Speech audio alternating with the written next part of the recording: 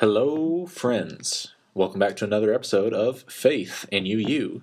My name is Reverend McKinley Sims. I serve as the minister at the UU Church of the Restoration here in beautiful Philadelphia in the Mount Airy neighborhood. And the big news here is that I was just called to be the settled minister of Restoration, which in the UU world is kind of a big deal. It means that I'll be sticking around here for as long as the congregation and I deem it appropriate.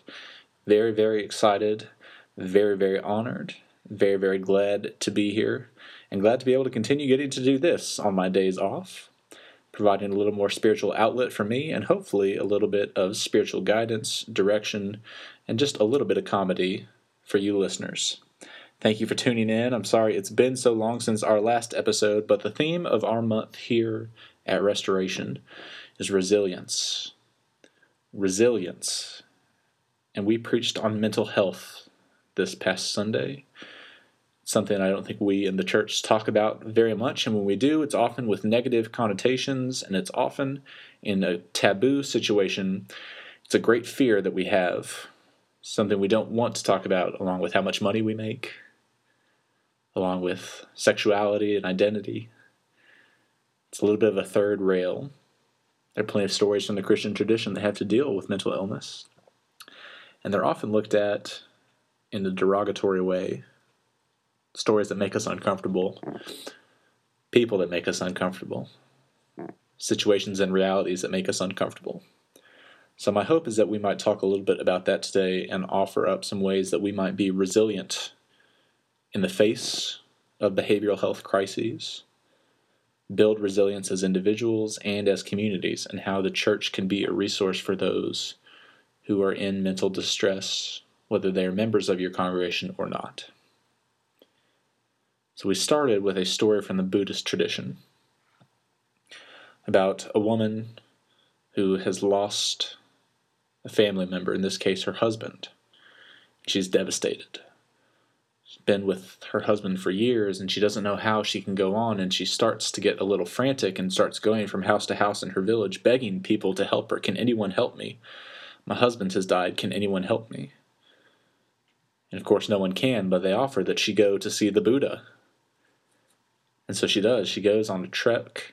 She climbs the mountain. She goes through the woods. She reaches the summit where the Buddha is meditating.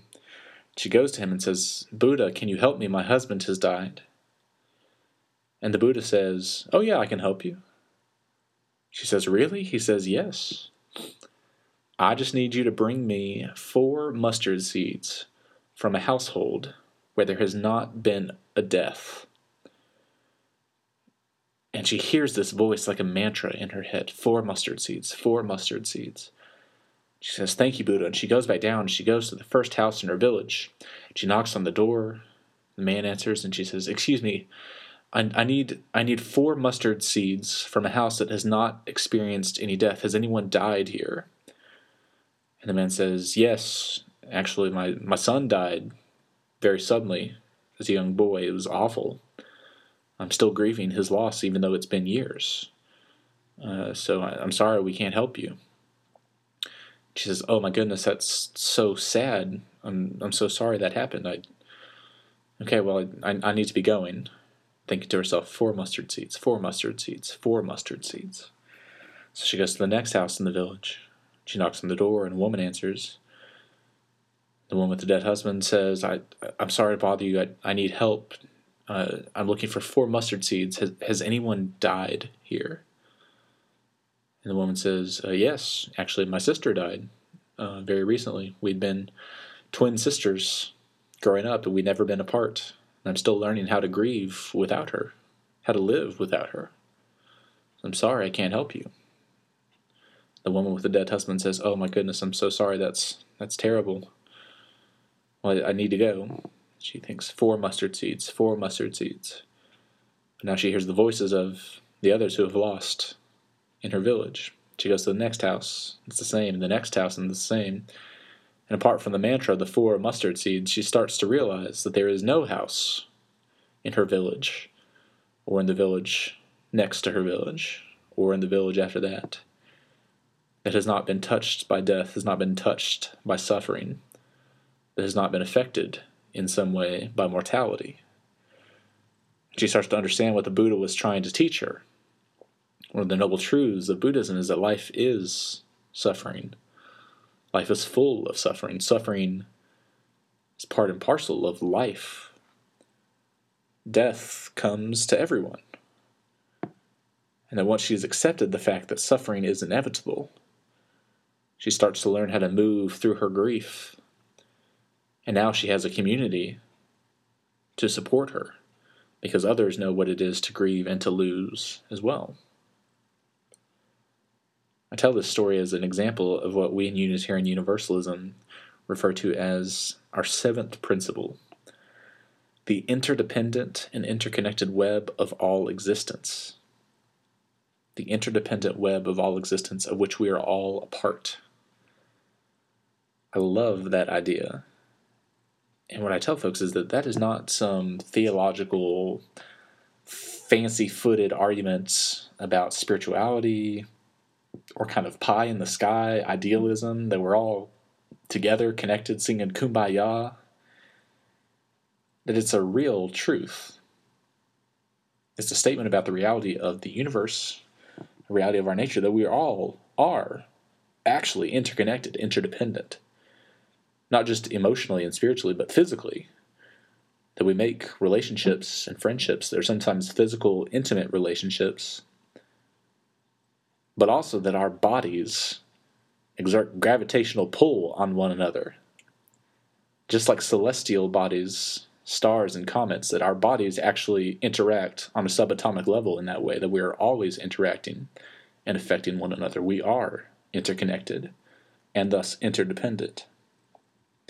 And this deep truth was made clear to me again over this past weekend when I had an opportunity to go on a retreat, to take some silent time in the woods. I got to walk around on a forest path covered in crunchy leaves and snapping sticks. Caught sight of a white-tailed deer bucking through the forest. And as I was walking and thinking and meditating and praying as I walked, hoping for a little guidance, asking for a little light and love, I came upon a tree that was tall and round, covered in bark. And curling up around the tree was some kind of woody vine. I'm not a botanist, so I don't know what it was called. But I noticed the smaller trees, the saplings, had the same vine around them as well. And at first I thought it was some kind of weed, maybe an invasive species that was trying to choke the trees. That's what I thought it looked like for the saplings. But then here was this elder tree, this majestic tree that had been around the block a few times, growing up, out, tall, reaching towards the heavens.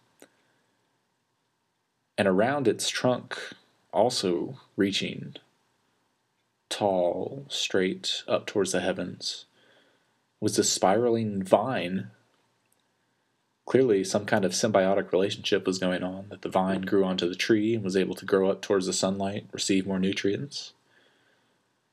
And I was reminded of this interconnected and interdependent web of all existence. That these two living things grew together, not choking or feeding off of one or the other, but living with, connected to, and thriving because of that connection and that interdependence. Think about the story of the woman looking for help with her lost husband, who finds this community to help her grieve and to help her grow towards something more. What does it mean to be connected? To be interdependent? And what does that have to do with mental health? My tradition says whenever 2 or 3 are gathered together, there the Spirit is also. But that you can be in the same physical space as someone and be potentially affecting someone on a gravitational, subatomic level, but your mind isn't really present. Your spirit isn't really present. You can be together but not be connected. But there's something about shared experiences, like the woman going around house to house and sharing her story of her suffering and hearing the stories of others, hearing those voices, competing with the mantra of the 4 mustard seeds in her head that helps to guide her towards something more. There's something about shared experiences that create connection. Sometimes those experiences are positive and joyful. When I share my story of walking in the woods, and maybe that resonates with you, you think of a time when you have been in nature and felt connected to something greater, felt loved towards wholeness. Sometimes it's not pleasant. Sometimes it's about deep suffering. It's about the grief of losing someone we love. It's about grief for the state of our nation. It's about grief for the future of our planet. It might be grief over the passing of a famous basketball player whom we don't know personally, but yet we feel deep sadness, frustration, and loss for someone that we didn't even know personally, someone we didn't know well. We might not know well at all. We might just know the name and the circumstances of someone like Kobe Bryant's passing. These shared experiences create connection. I'm reminded of after the 2016 election, when everything seemed to be falling apart and it felt like all hope was lost and this dark and gloom had descended over our nation. I remember having the opportunity to go to a small concert featuring classical music that was held in a friend's house in Washington, D.C.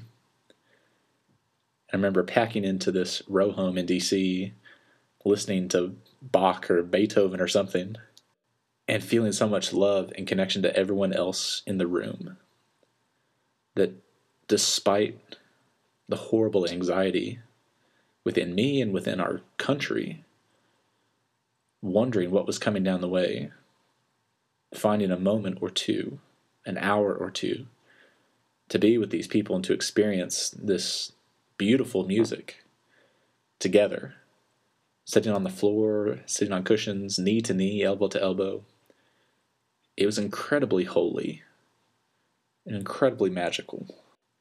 And despite the suffering,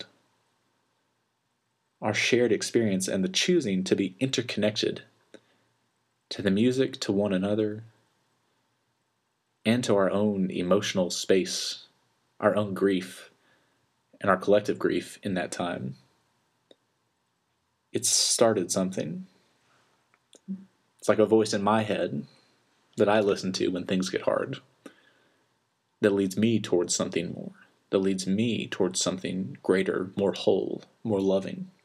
I think about this Buddhist woman going from house to house, developing community, learning how to grieve, being connected, hearing people share their stories, people saying, "Ah, yes, I know that pain too."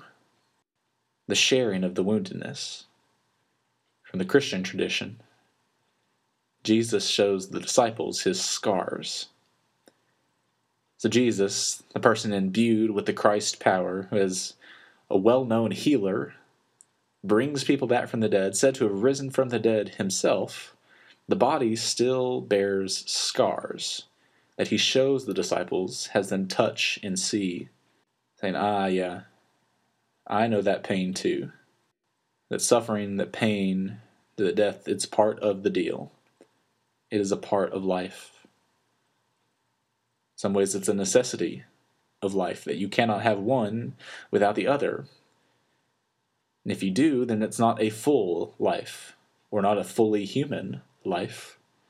That listening to the voices that tell us to avoid engaging with that pain, seeking a quick fix, a quick cure, a magical solution to take away the pain, seeking 4 mustard seeds from a house that has not experienced death, is a way to evade having to live a fully human life. So I'm not saying that the pain is good or that it happens for a reason. I don't talk about that. It sucks. That's the truth. The state of our country sucks. It's awful. It's heartbreaking. But it is part of our fully human life, and we cannot run away from that. It's what St. Bonaventure referred to as the coincidence of opposites, or the coincidence of opposites. That life is full of both great meaning and great mystery, full of great joy and great pain. Example he gives is childbirth.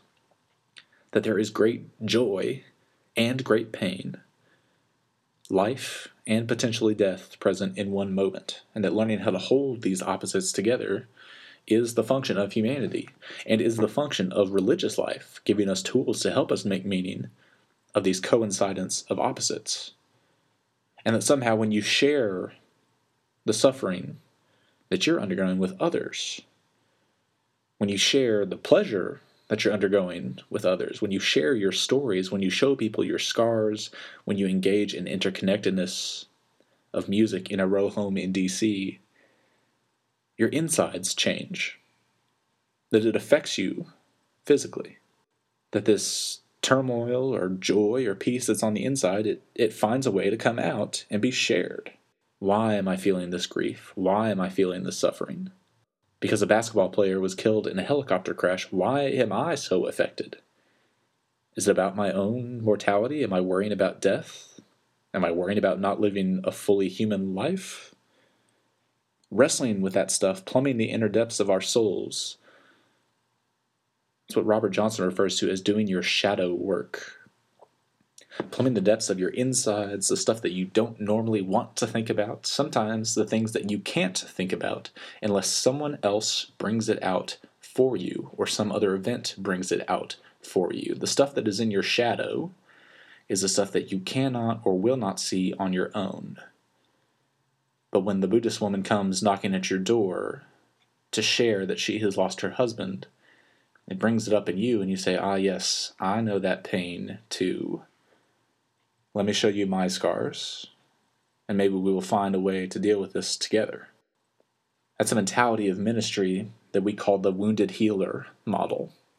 Henry Nouwen is a writer who popularized this, and he was writing from a time when nuclear weapons had first come onto the scene.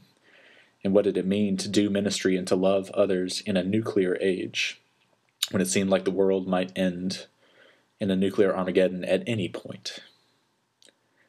Sounds frighteningly familiar, does it not? But Nouwen wrote that in this age, the call of the minister was not to be the good shepherd always, was not to be the teacher and the leader and the strong figure. The call of the minister was to be a wounded healer, to follow the example of Jesus showing the scars, to say, yes, I know that pain.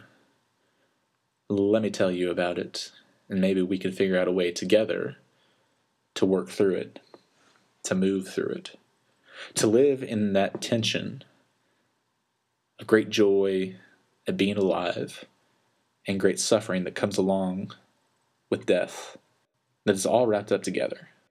So what does that have to do with mental health? I ask again. Well, in my experience working at St. Elizabeth's Psychiatric Hospital in Washington, D.C., you see the joy and the suffering, the love and the pain, the hope and the despair all wrapped up in one.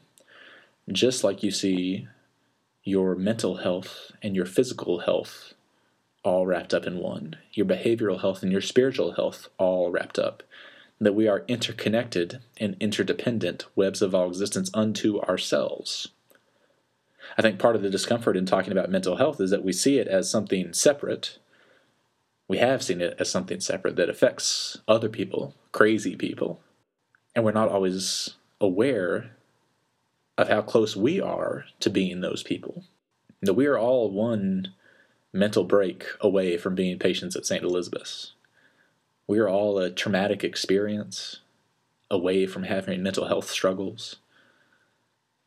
That our mental health and our behavioral health is fragile, as is our physical health.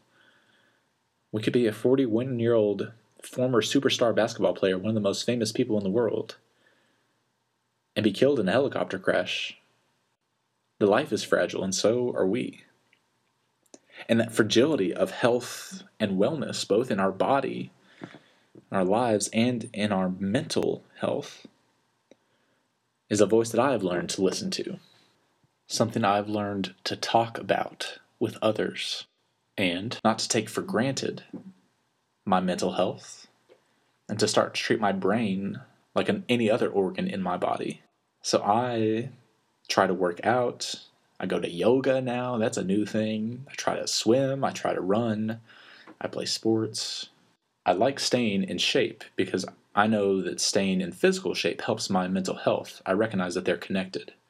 But I don't always take the time to think of my mental health and my brain as an organ in my body, something that I can take care of just like I take care of my kidneys, like I take care of my lungs by not smoking, all these things.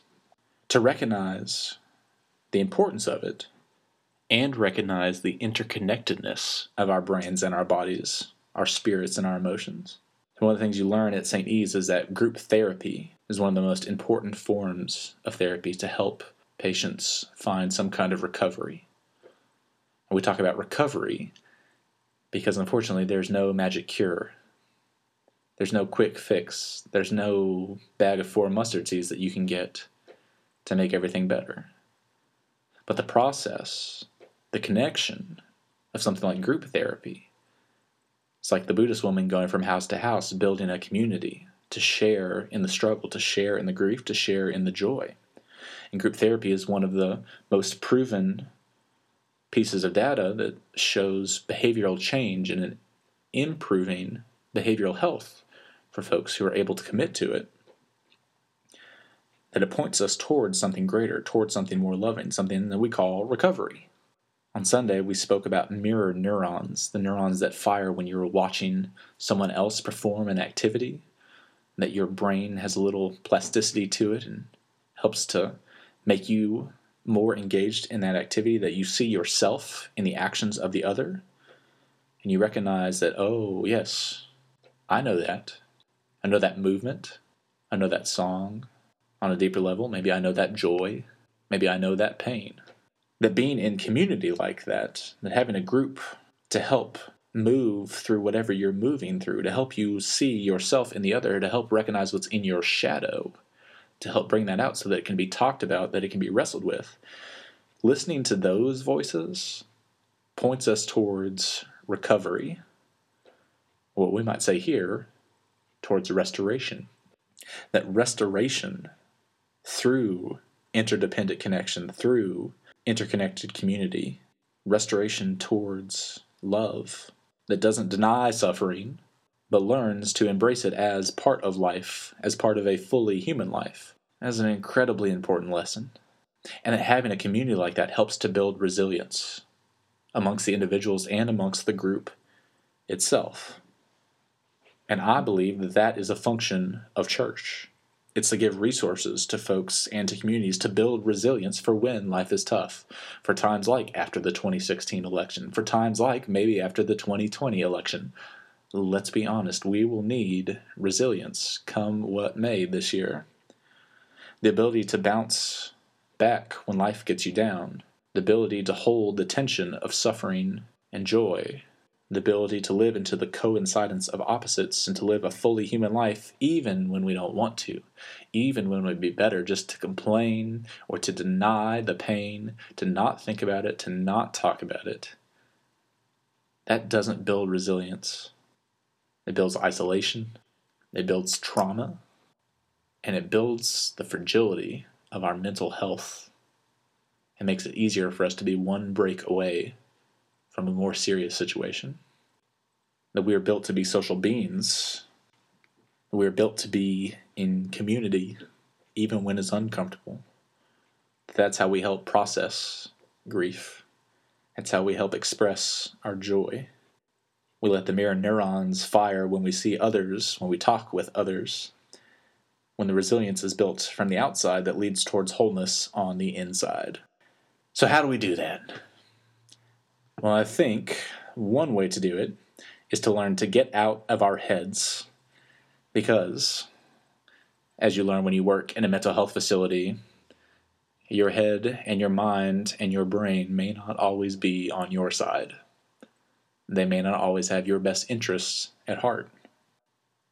I often have pastoral care talks where folks are so in their head trying to be rational above all else and trying to overanalyze trying to wordsmith and wordpick minutia about interpersonal problems or problems about the geopolitical situation.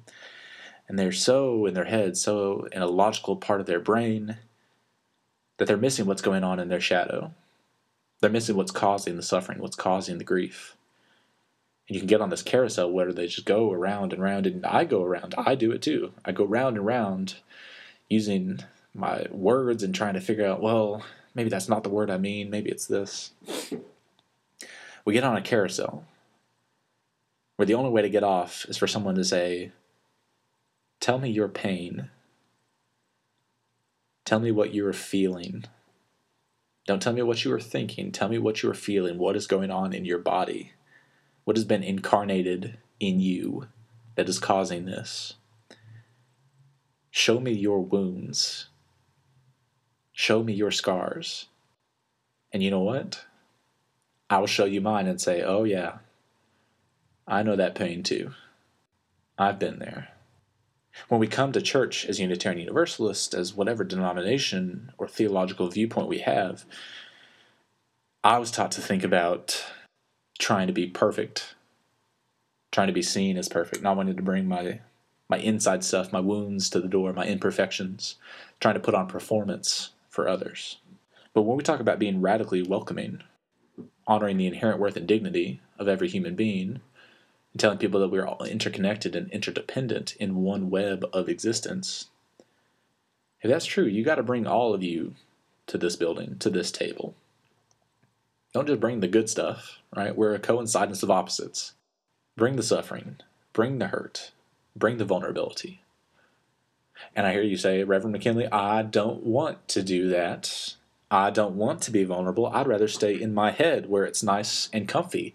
Give me facts, give me figures, give me data, give me rational arguments. Don't give me that fully human reality crap. That's too scary. And I hear you. It is. Having to get into your body and out of your head is scary. Feeling fragile is scary. Feeling incomplete and imperfect is scary. It's uncomfortable. Feeling like your life isn't as secure as you want is scary. Feeling like life could be snatched away from you, like in a helicopter crash at any moment, is scary.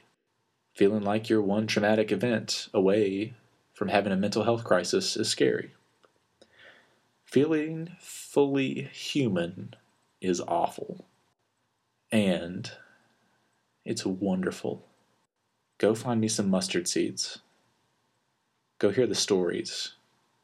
Go see the scars. It's awful, and it's wonderful.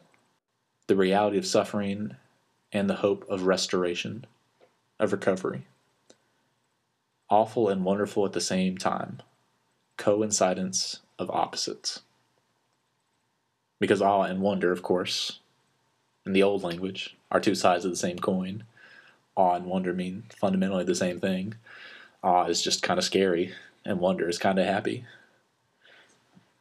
So when I hear people say that they don't want to get out of their rational head, they don't want to wrestle with their feelings, with their suffering, with their joy, I say it's your choice, right? I can't make you want to feel fully human.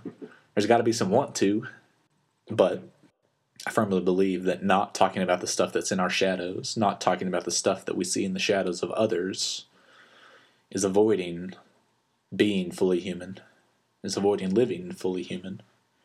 And if you can't talk about that stuff at church, if you can't talk about mental health, if you can't talk about stress and anxiety, the uncomfortable stuff with a community that loves you and cares for you and is interconnected to you, where can you talk about it?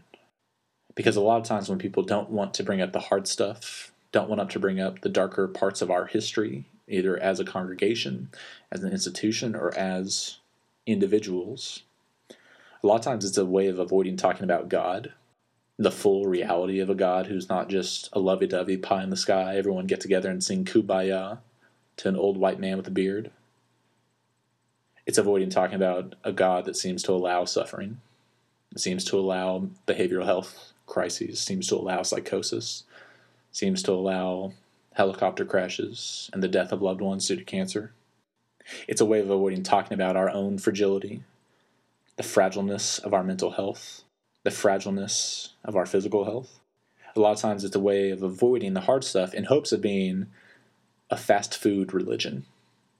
A religion that gives you what you want, what you think you want, when you want it, as quick as you want it, and makes you feel good for about an hour, and then it's not so fulfilling. It's not so nourishing or wholesome. It does not lead you to something more, to something greater, towards recovery or restoration. It's functionally the same thing as Joel Osteen's prosperity gospel. If I think really, really good thoughts and pray really hard, God's going to give me a lot of money. It's your choice. We don't have any creedal test here in Unitarian Universalism. You're free to believe that. But if to live a fully human life is the goal, then I think that involves having a fully human range of all the emotions, of the shadow stuff and the stuff that's light. The wholeness and the brokenness, the joy and the suffering, the life and the death. Because I'll tell you this about working with folks with mental health issues. Even folks whose brains are broken, whose brains are no longer on their side, who are listening to voices that are not always leading them towards wholeness and restoration, they can still feel. They can still name what's going on in their bodies. They can still talk about their joy and their suffering and connect with others on it. So no, it's not all kumbaya, pie in the sky, lovey-dovey all the time. We're not listening to that voice. Nor do we want to be all negative all the time. We want to say, woe is me, and we're just going to get together and kvetch and complain. We're not having Festivus every week. We're not listening to that voice either. We are listening to the voice that tells us that you won't find 4 mustard seeds at any of those houses. Listening to the voice that says, here are my scars. Listening to the voice that talks about suffering and resurrection, restoration, recovery, as all being connected. The interconnected and interdependent web of all existence. From the Jewish tradition, we're all probably familiar with Psalm 23 that starts out, the Lord is my shepherd. You may not be familiar with Psalm 22, the psalm that comes right before that poem, that starts out, my God, why have you forsaken me? What an incredible stroke of inspiration that the authors would place those poems back to back to cover the full range of humanity, the fully human range of emotional expression, to denote that suffering and joy are interconnected. My God, why have you forsaken me? The Lord is my shepherd, I shall not want. It's all connected, y'all. It's the vine and the tree, connected, growing up, out, reaching towards the heavens. It operates on the premise that when we try to be isolated, try to remain in one mode, try to be rational, try to be by ourselves, it's when we get stuck. It operates on the premise that our brains crave connection and relationship, that our bodies interact with one another in physical, emotional, spiritual, and even subatomic ways. It operates on the premise that trauma and isolation lead to increases in breaks in our behavioral health, in our mental health, and that learning to heal those breaks is a function of group therapy, is a function of building community that helps us to grieve and process and pray and listen and share and move towards something greater. That just as our bodies and our minds are interconnected and interdependent, our bodies are interconnected and interdependent with one another. It is about moving away from brokenness and isolation and anxiety and fragility towards something more, towards wholeness, towards recovery, towards restoration for ourselves and our world. And if we can't do that on a small scale in our families and our congregations, what hope do we have to do it in the wider world? This is the question I always bring up when people say, I don't want to do that, that's uncomfortable, I don't want to be vulnerable, why do we have to do that? Can't we just be fed the fast food religion, please? I say, yeah, we could. I could try to give you a quick fix, tell you to go find me 4 mustard seeds. But I think we know now there is no quick fix. There is no magic pill. There is only sustained relationship, mending and healing again and again, showing and seeing each other's pain again and again, finding what is in our shadows and in the shadows of others again and again until we build resilience. We learn to heal and build together. We learn to cope and bounce back until we are all changed or transformed by the experience. Or we don't. And that's what freedom of religion is. The choice is ours. But as Henry Nouwen wrote, when we engage in this kind of vulnerability and risk-taking, in showing our emotional expression and in sharing what is in our shadows, he writes, nobody can predict where this will lead us, but it is exactly in common searches and shared risks that new ideas are born, that new visions reveal themselves, and that new roads become visible. That, my friends, is what we need now more than ever. New visions, new roads, new love, new ways of finding resilience and restoration. May we walk, skip, jump, move together on those roads from village to village, knocking at the doors, asking folks to tell us their pain so that we might share our own scars, build resilience together, and listen to the voices that call us towards something more, towards something greater, that grow and stretch and reach toward the heavens, so that we might build a little bit of what's up there down here. May it be so. Amen. To hear more from Reverend McKinley, you can find us on YouTube by YouTube searching UU Restoration Philadelphia. Follow McKinley on Twitter at McKinley L. Sims. That's at McKinley L. Sims on Twitter. Or send him an email by going to the UU Restoration website, uurestoration.us.